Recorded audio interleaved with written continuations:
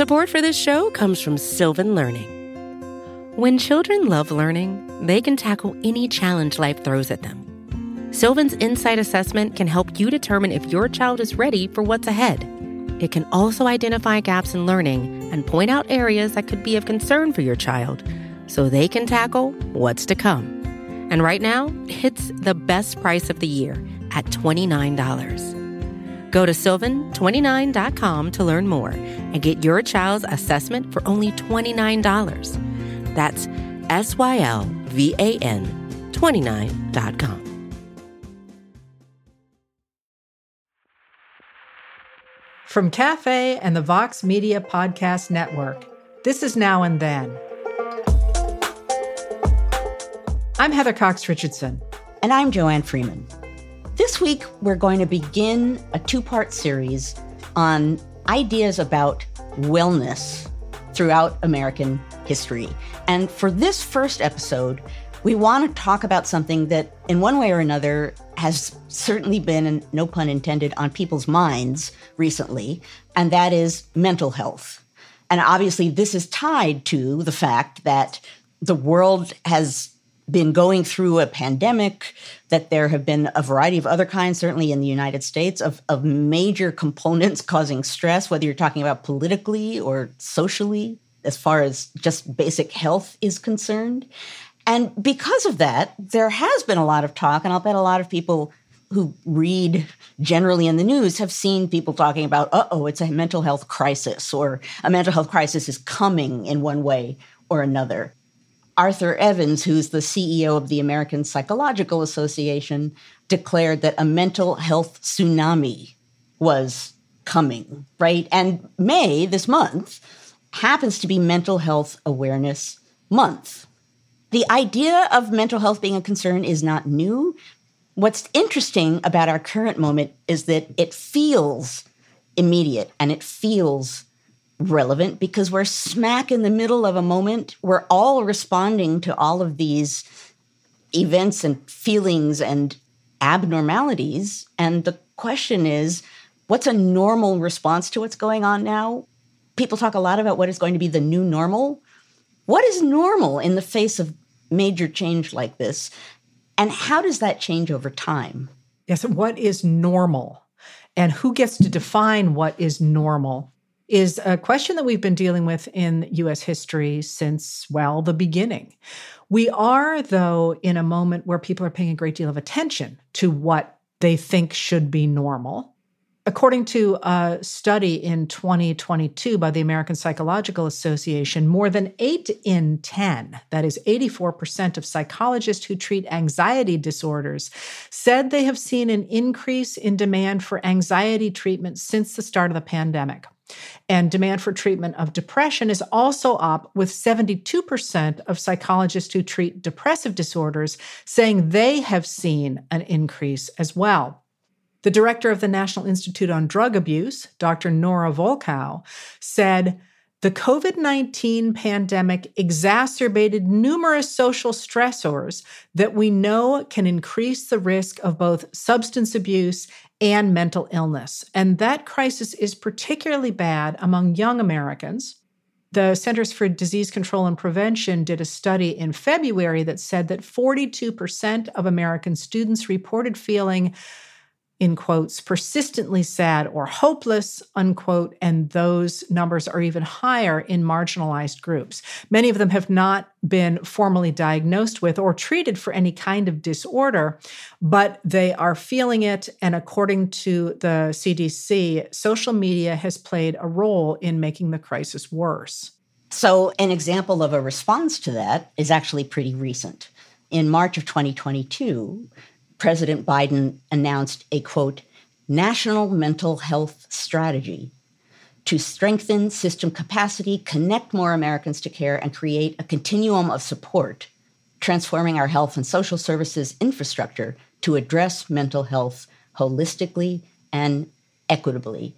And that's resulted in a kind of whole government approach affecting many, many different programs.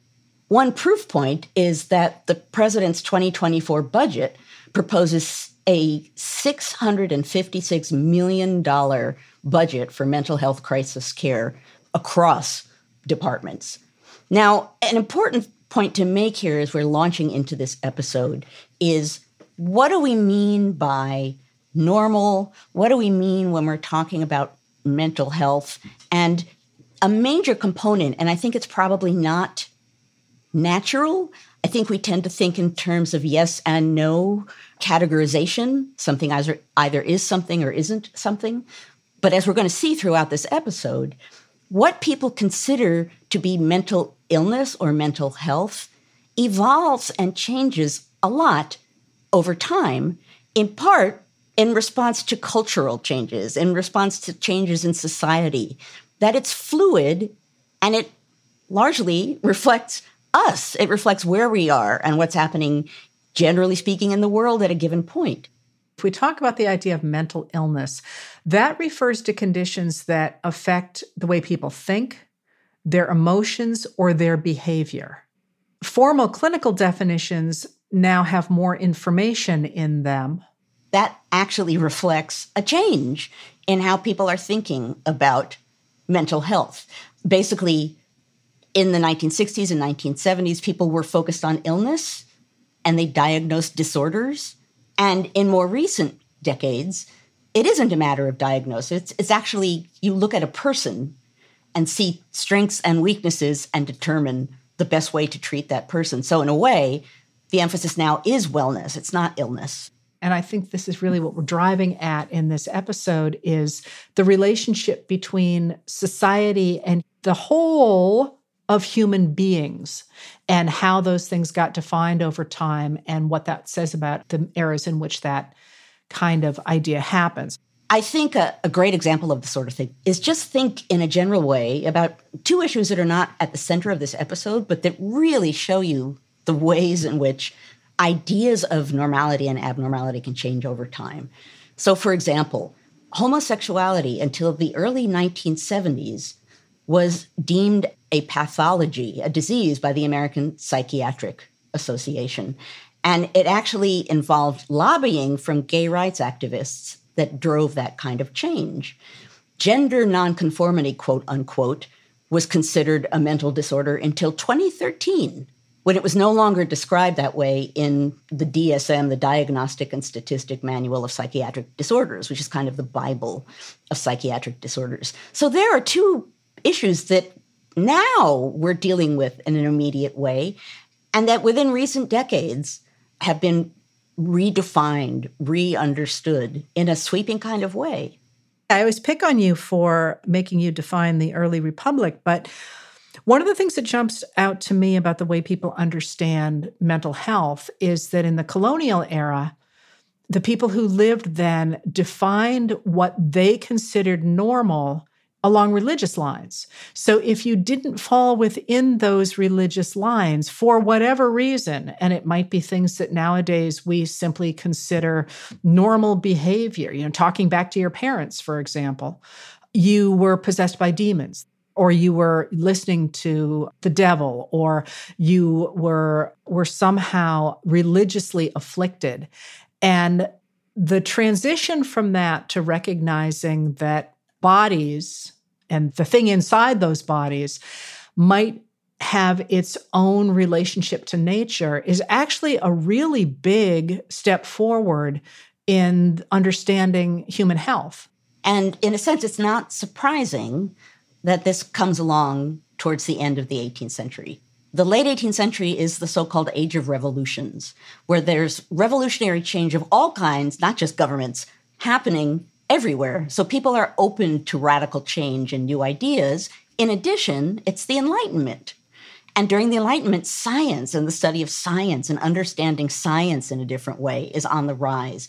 And you put those things together, and it's hardly surprising that in the late 18th century, not just in the United States, but other places in the world as well, people are beginning to rethink what they would have understood as mental illness, what it is, that it probably isn't being possessed by demons, but that there's a physical cause for it, and that in one way or another, that physical cause can be treated. So walk us through that. I'm guessing we're going to go with somebody who's playing around in medicine. We are indeed. We're going to go with Philadelphia's Dr. Benjamin Rush, who is a founder, who is engaged in and influential in the politics of revolutionary and early national America. But he's a trained doctor, trained overseas, trained in Edinburgh, and brought those skills back. And he comes to have a real interest in mental health, in how people should be treated when they appear to be mentally ill, and on this very idea that we just mentioned, that it isn't a matter of demonic possession, that it's not a matter of the moon being in a certain phase, that it actually is a physical disorder of sorts that you can treat as one might treat any other kind of illness. So Rush is born near Philadelphia in 1745. He graduated from the College of New Jersey, which is now Princeton University, at the age of 14. And by the age of 24, he's practicing medicine in Philadelphia, and he's a professor of chemistry at the College of Pennsylvania, now the University of Pennsylvania. Worth pointing out here that colleges at this time were often much more rudimentary educations than they are currently. So the fact that he graduated from Princeton at 14 does not indicate he was a child prodigy necessarily, although obviously he's very smart. So in 1787, Benjamin Rush was charged with supervising the care of what were called maniacal patients at the time in the Pennsylvania hospital. And in doing that, he developed new ideas about mental illness that really changed what was becoming the field of psychiatry.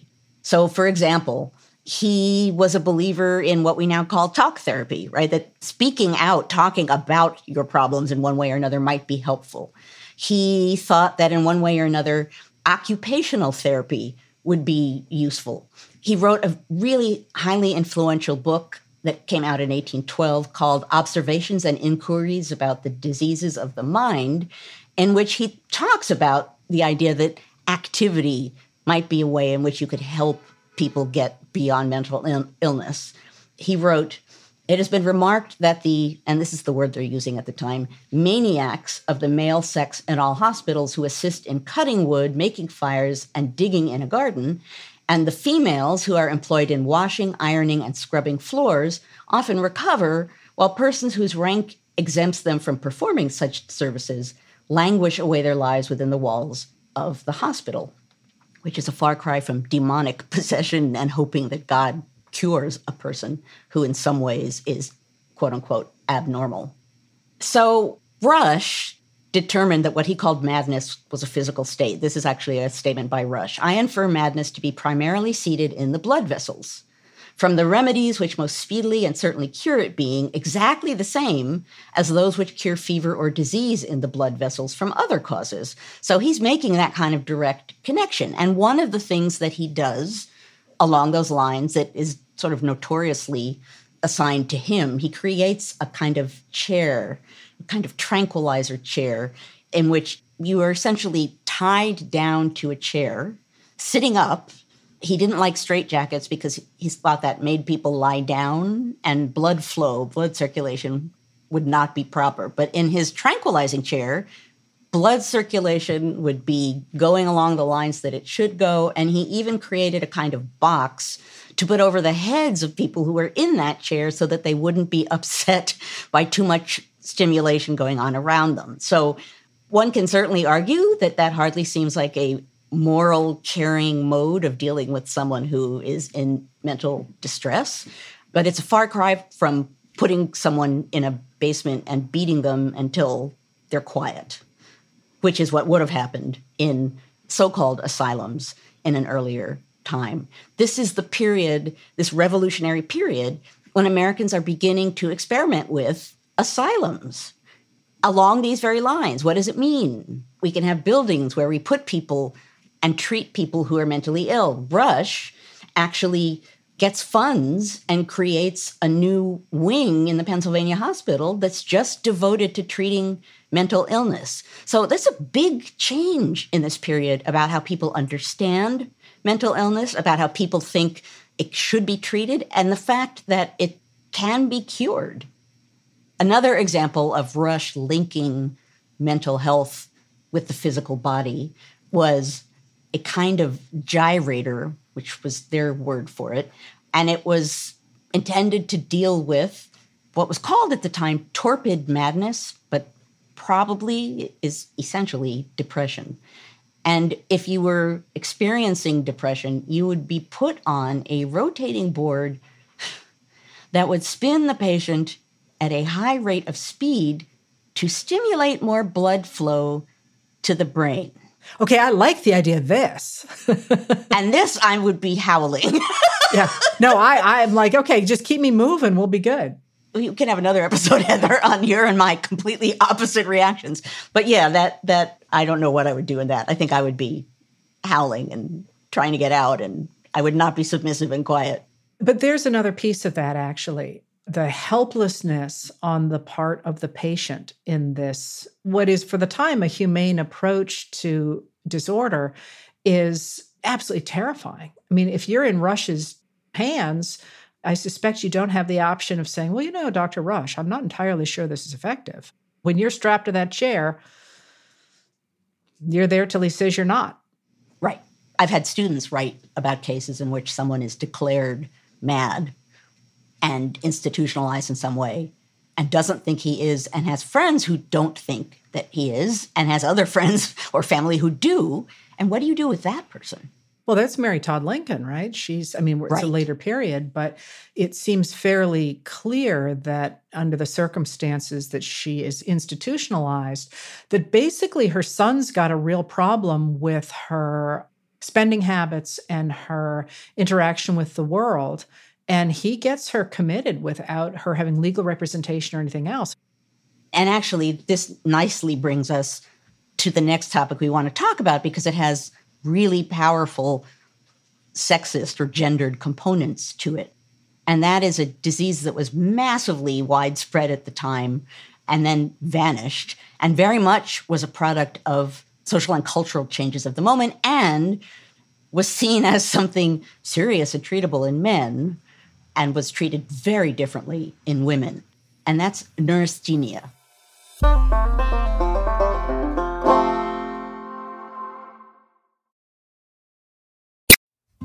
Support for this show comes from Sylvan Learning.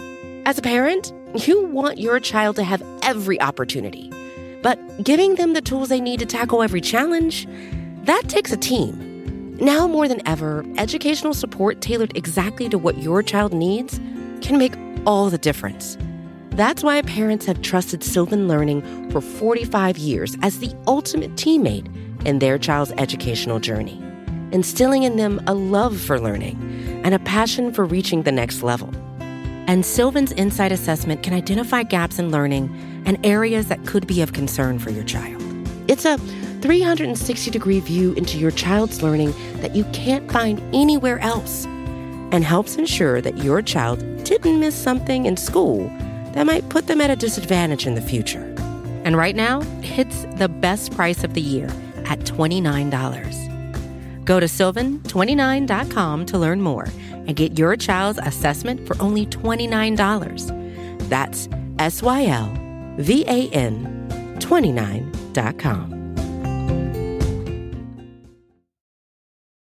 For more cafe history content, check out Time Machine, a weekly column by our editorial producer, David Kurlander, inspired by each Now and Then episode. You can receive the Time Machine articles through the free Cafe Brief email. Sign up at cafe.com/brief. The concept of neurasthenia begins after the Civil War, and it comes from the Greek term for lack of nervous energy. And it exhibited itself through a series of symptoms that included headaches, muscle pain, weight loss, irritability, anxiety, impotence, and depression. And when Joanne says it's everywhere, like you don't do the 19th century without reading about neurasthenics, as they were called, and people who had the disease, as it was characterized at the time, of neurasthenia. So now we're at a point where it's not like, oh, there are some people who are abnormal and should we institutionalize them? Now we're at something that increasingly becomes, wow, a thing that many people are suffering from. And because so many people are suffering from this illness, medical care professionals look at it as a symptom of a diseased society, not just of individuals who are somehow outside the norm. And so Americans in the 19th century came to understand the rise of this disease because they recognized in their era that it was a new disease, and they came to recognize it as a reflection on industrializing society and how industrializing society weakened the body, disjointed the mind, and unraveled gender norms. So what you have here is, in essence, a different kind of logic in which people are saying society has changed, culture has changed in drastic ways that don't yet feel normal. They sort of feel over the top. And so neurasthenia, in many ways, is a logical response to the nature of the times. But one of the pieces about neurasthenia that I find fascinating is that there was a cultural understanding that it could be treated, that human beings who were suffering from neurasthenia could be fixed. And those people suffering from neurasthenia usually were members of the middle or the upper class, and they were usually white. So this was a specific kind of disease that afflicted people who were benefiting from the new post-war industrial society, but who were not adjusting to it particularly well. So the way we get to understanding neurasthenia is that a 30-year-old Yale Medical School graduate and a staff doctor at the College of Physicians and Surgeons of New York named George Miller Beard began to popularize the term neurasthenia in 1869. He wrote extensively about what caused neurasthenia, the societal and environmental elements of that. And in 1881, he wrote a book called American Nervousness: Its Causes and Consequences. He argued that it was an inherently American phenomenon. It was mostly prevalent in the Northeast, factories, and it came from technological and social advancements. So Beard described or talked about neurasthenia in a way that I think captures the fact that it is a middle and upper middle class disease. This is his description of it. The chief and primary cause of this development and very rapid increase of nervousness is modern civilization, which is distinguished from the ancient by these 5 characteristics: steam power, the periodical press, the telegraph, the sciences, and the mental activity of women. That's the cause of neurasthenia. And again, the periodical press, people reading newspapers, the telegraph, people communicating faster than ever before, women actually thinking and expressing their thoughts. These are all things that one might think had a class angle to them in addition to a racial angle. One of the things that's cool about Beard is he thinks that one of the things that America can do to deal with neurasthenia is to change the people who live here.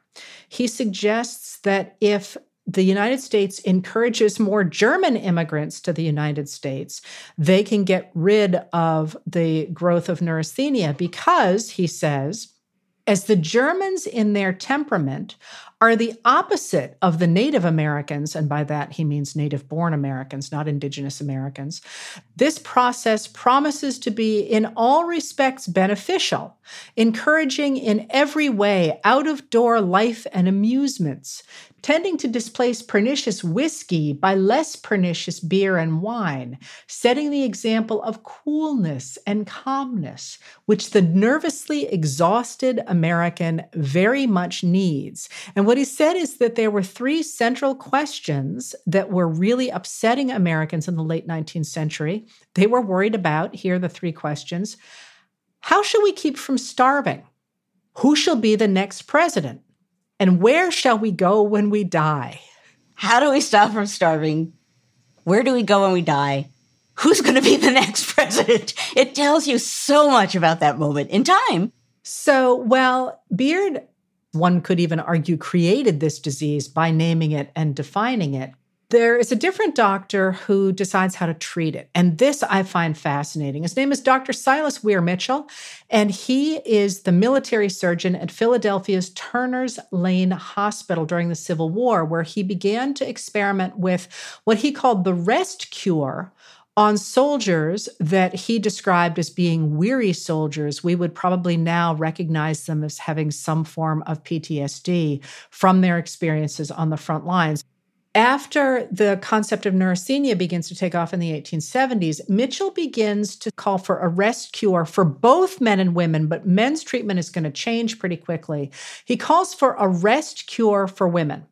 Mitchell's rest cure consists of being stuck in bed and eating a diet of fatty foods for 6 to 8 weeks, sometimes by force. You were not supposed to exercise. You were supposed to rest entirely, although on occasion you could have massages by nurses. To me, it's evidence of how much more intimidated and frightened people are in this period by women stepping forward. We have them being bound, restrained, and sort of force-fed food. It's a rest cure that so represents a reaction to women frighteningly gaining new freedoms and having a louder voice. Well, and from this, we get a very famous piece of American literature about the rest cure, written by Charlotte Perkins Gilman, and it's known as the Yellow Wallpaper. People probably know this. It is a truly terrifying short story in which a woman who was actually one of Mitchell's patients and who had been assigned to the rest cure after the birth of a child. Her rest cure, her being stuck in a bedroom, she is literally put in an old nursery.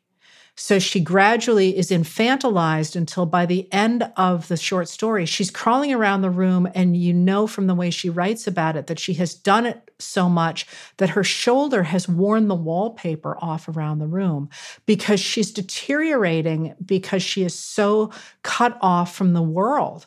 She later went on to write in 1913 about how this rest cure just affected her as negatively as it did. She said, I went home and obeyed those directions for some 3 months and came so near the borderline of utter mental ruin that I could see over. Then, using the remnants of intelligence that remained and helped by a wise friend, I cast the noted specialist's advice to the winds and went to work again. Work, the normal life of every human being. Work, in which is joy and growth and service, without which one is a pauper and a parasite, ultimately recovering some measure of power. And it's based on that she wrote, as I say, the Yellow Wallpaper, where this controlling husband confines his wife into a nursery and essentially turns her back into a child.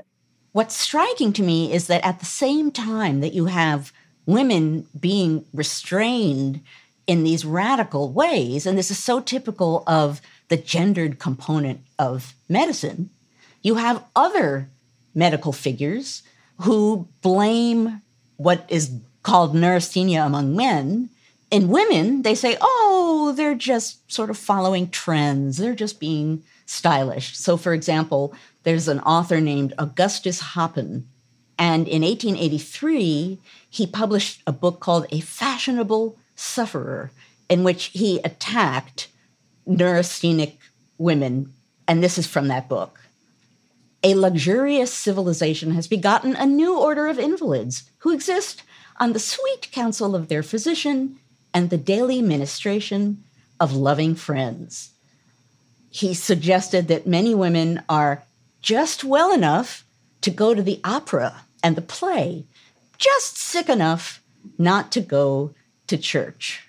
So here we have a kind of double whammy, right? Oh, women, we need to restrain them. We need to give them a forced, quote unquote, rest cure, or we need to ignore them when they themselves are complaining about feeling ill and blame it on them being fashionable and really not thinking on a reasonable and serious level. Also, what's underlying these forms of logic is the basic assumption that the norm is men. What they are arguing for to treat neurasthenia, which is a disease of in their time, the modern world, is an exaggeration, almost a cartoon version of what they see as gender roles. So women need to go back to the nursery. I mean, women need to get out of the public sphere. They need to lay in bed and eat food all day. And then in contrast to that, men become manly men. Men who are suffering from neurasthenia are in fact supposed to indulge in the camp cure, which Mitchell popularized in a book in 1877 called Nurse and Patient and Camp Cure. And camp cure is quite literally what it sounds like. Men need to go back to nature. As Mitchell himself explained it, civilization has hurt. Barbarism shall heal. In a word, my tired man who cannot sleep, or who dreams stocks and dividends and awakens leg-heavy, and who has 50 other nameless symptoms, shall try a while the hospital of the stone carver. He shall reverse the conditions of his life.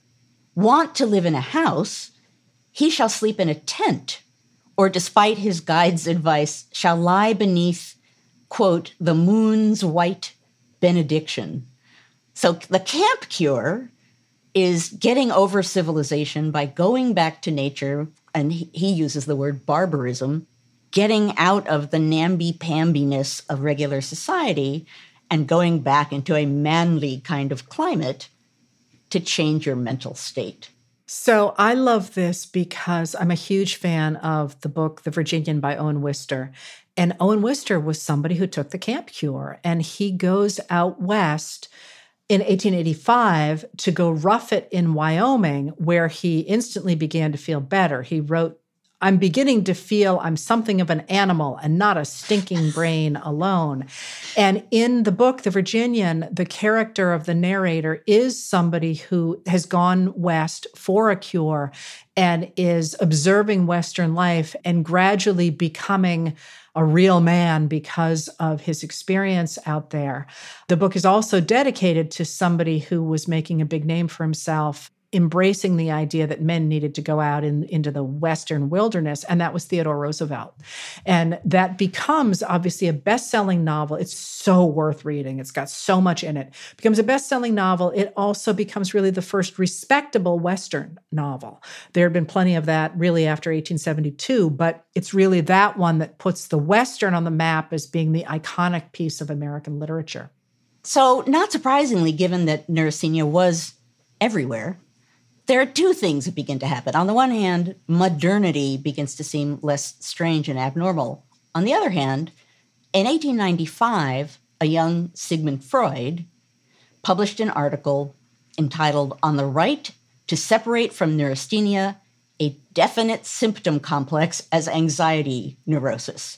And the popularization of his ideas, his psychoanalytical concepts, begins to chip away at this idea that there's this all-encompassing nervous condition, and what you need to do, as you suggested earlier, Heather, is push people into an extreme version of what they should be and what they should be limited to, or what they should be. So restrain women and make more manly men.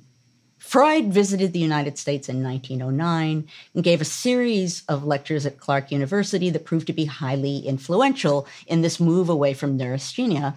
And generally speaking, his argument was that most neurasthenic diagnoses were, in fact, and people who know anything about Freud won't be surprised by this, more specifically sexual in nature, and that they should be diagnosed and treated as sexual abnormalities, often linked to childhood trauma, which is a dramatic shift from society is causing this response in people to people themselves and the experiences of their particular life, generally even particularly sexual in nature, are moving people in a direction that it is upsetting their mental state.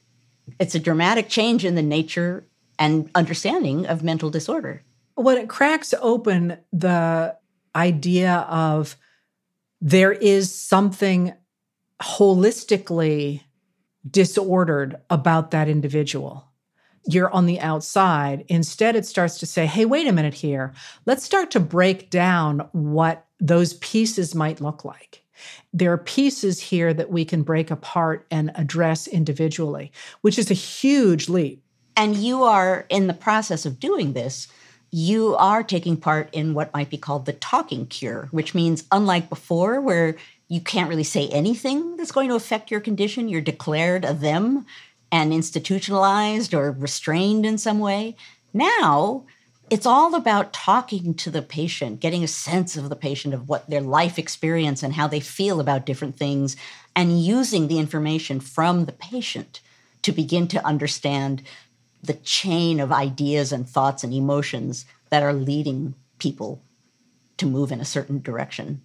That shift, that idea of being able to pinpoint or at least more clearly define mental discomfort coincides with the rise of the pharmaceutical industry in the 20th century, which is the third aspect we wanted to deal with, how the pharmaceutical industry, especially since the 1950s, has opened up new ways to treat Americans in distress, even as those same changes have led to real pushbacks, both from the philosophical communities and the psychiatric communities, at the idea that, in fact, people can be over-medicated as well. So this has opened up a whole new kind of way of looking at mental distress. So the rise of American antidepressants actually comes out of World War II, when in the final years of World War II, Germany, which was low on ethanol, began to use hydrazine as rocket fuel for the V-2 rocket. Hydrazine is a chemical compound. When the war ended, a lot of hydrazine was left over, and chemists around the world continued to experiment with the potential pharmaceutical applications of this mysterious compound. And that compound becomes the parent of what is known as monoamine oxidase inhibitors, or MAOIs. And MAOIs ultimately become the first mass-marketed modern American antidepressant. Now, what's interesting about this is it's not as though scientists went looking to solve that problem with medicine. They were doing other kinds of scientific research, first related to World War II and rocket fuel. Then in 1952, two tuberculosis researchers, Irving Selikoff and Edward Robitzek, were exploring using hydrazine drugs to treat tuberculosis and found that one of those drugs in particular seemed to stimulate the central nervous system in patients undergoing clinical trials. And they commented on what this meant, what these supposed treatments for tuberculosis seemed to do for people. They wrote, "So accentuated has been the feeling of the sense of well-being that disciplinary measures have been necessary. The feeling of well-being may be due to a resurgent animal vigor." 5 years later, in 1957, Dr. Nathan Klein, who was a director of research in the New York State Hospital in Rockland County, organized a clinical trial of these drugs for 17 patients with schizophrenia and 7 patients with clinical depression. And they were particularly effective for patients suffering from depression. The New York Times wrote about this very excitedly in 1957. The drug, they reported, has produced remarkable mood improvement and activity among long-term, quote, untouchable psychotics of the, quote, burned out kind, as well as among non-hospitalized neurotics. Klein, based on this development and on the response, appeared before a House Appropriations Subcommittee in February of 1958 to argue for more federal funding for antidepressant research. And he expressed optimism for these, what he called psychic energizers, and argued that American leadership in the global manufacture and distribution of these drugs could usher in a peaceful brand of quote unquote power politics. Again, we have politics coming right on back in here. Klein said, in this present day and age, we must as a nation take into account the reaction of world opinion. The hundreds of letters which we have received from foreign countries inquiring about the use of the new psychopharmaceuticals, as well as the letters of gratitude from various places in the world describing their dramatic results, make it evident there is a different and superior type of power politics, the power of the United States to develop treatments which will relieve suffering throughout the world and return to gainful employment hundreds of thousands of individuals now incapacitated by mental and emotional illness. This is fascinating to me. Now we get to a point where we're not just talking about society and where people who don't seem to fit in society should go. We're not just talking about getting men and women to fit back into the place where people want them to be. Now we're talking about a form of drugs that's going to treat depression, is going to help mental disorder, and in doing so, it will bring power to the United States. That's 1957 when he is talking in front of Congress. I'm going to count here my fingers. 5 years later, Rachel Carson is going to write Silent Spring about the dangers of chemicals. And that is, in a sense, a picture of the way the use of antidepressants is going to play out after the 1960s. On the one hand, the first antidepressant drug to hit the American market initially was a version of the drug that Klein had been using in the clinical trials. And within 3 years, 400,000 Americans had been prescribed the drug. It was pretty quickly taken off the market because it caused liver damage. But by the time that happened in 1961, a number of safer antidepressants had entered the scene. And the federal government was also increasingly supportive of the research of antidepressants and tranquilizers. So in 1963, February of 1963, President John F. Kennedy came out in support of antidepressants, issuing a special message to Congress encouraging further funding and support for antidepressant research. He proposed a national mental health program to assist in the inauguration of a whole new emphasis and approach to care for the mentally ill. This approach relies primarily upon the new knowledge and new drugs acquired and developed in recent years, which make it possible for most of the mentally ill to be successfully and quickly treated in their own communities and return to a useful place in society. New drugs proliferate across the United States, and by 1965, an estimated 4 million Americans were taking antidepressants. Between 1956 and 1964, the resident population of psychiatric hospitals decreased 9.7%, in part because of the effectiveness of the new antidepressants. Now, not surprisingly, it's a major development. There is some pushback. I just want to mention one form of pushback in particular, because it brings us right back to where we started and the larger question driving this episode. So in the late 1960s, there's an anti-psychiatry movement that becomes powerful in American counterculture.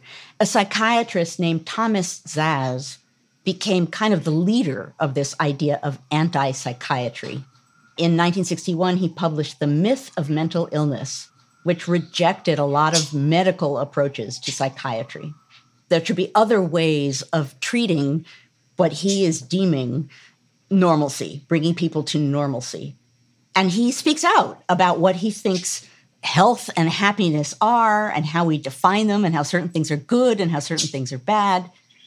So basically, once again, we have someone talking about what is normalcy, how should we think about it, and how do different people define it over time. Here's one person who steps forward and says, no, I know about normalcy and I think we should do it in different ways.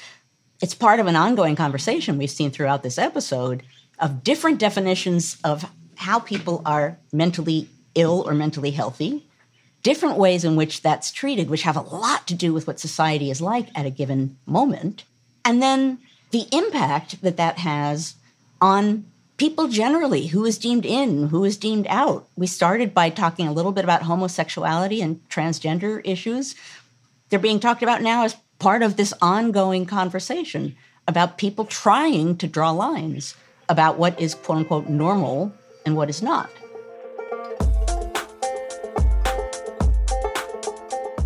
Our conversation continues for members of Cafe Insider. Heather and I take you behind the scenes of each episode in a special segment of Now and Then that we call Backstage. So join us backstage and get an inside look at the thoughts we're wrestling with as we prep for our weekly conversations. Head to cafe.com/history to join. That's cafe.com/history. That's it for this episode of Now and Then. If you like what we do, please rate and review the show on Apple Podcasts or wherever you get your podcasts. It makes a big difference in helping people find the show. Your hosts are Joanne Freeman and Heather Cox Richardson. The executive producer is Tamara Sepper. The editorial producer is David Kurlander. The audio producer is Matthew Billy. The Now and Then theme music was composed by Nat Weiner.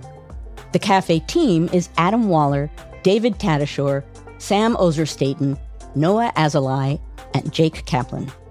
Now and Then is presented by Cafe and the Vox Media Podcast Network.